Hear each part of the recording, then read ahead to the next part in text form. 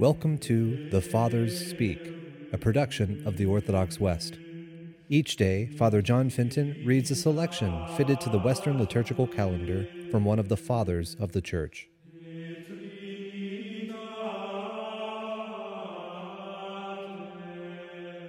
On this Tuesday within the octave of Pentecost, let us listen to a portion of a sermon by our Father among the Saints, John Chrysostom.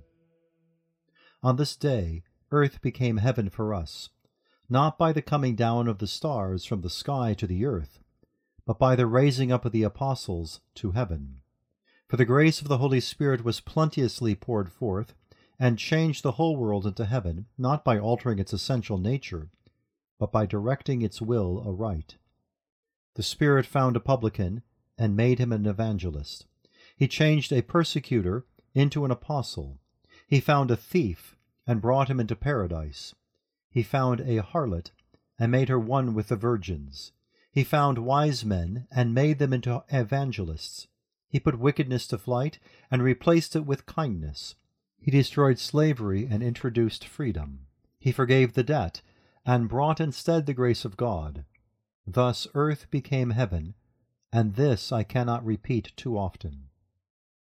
And suddenly there came a sound from heaven, as of a rushing mighty wind, and it filled all the house where they were sitting. And there appeared unto them cloven tongues like as of fire, not of fire, but like as of fire. If it were fire, how were they not burnt? Asketh the Jew. And I too will ask the Jew, if it were fire, how is it that the bush, which was brittle wood, was not consumed? What is stronger than fire? What is poorer than a bush? And yet the wood was not burnt, nor did the fire go out. And how was it that the bodies of the 3 children were not devoured by the flame, but that the fiery furnace became like the dew of heaven, and the glowing coals like roses?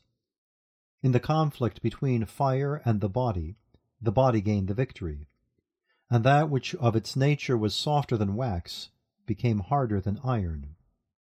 It behoveth me thus to interpret old events, namely those which went before, that you may receive the truth. For the Holy Spirit appeared in the likeness of fire, because of the swiftness of the mind's movement, yet not for that cause alone, but because as fire burns up the thorns, so does the Spirit also destroy sins. Daniel was put into the lion's den, and the power of God stopped their fierce raging.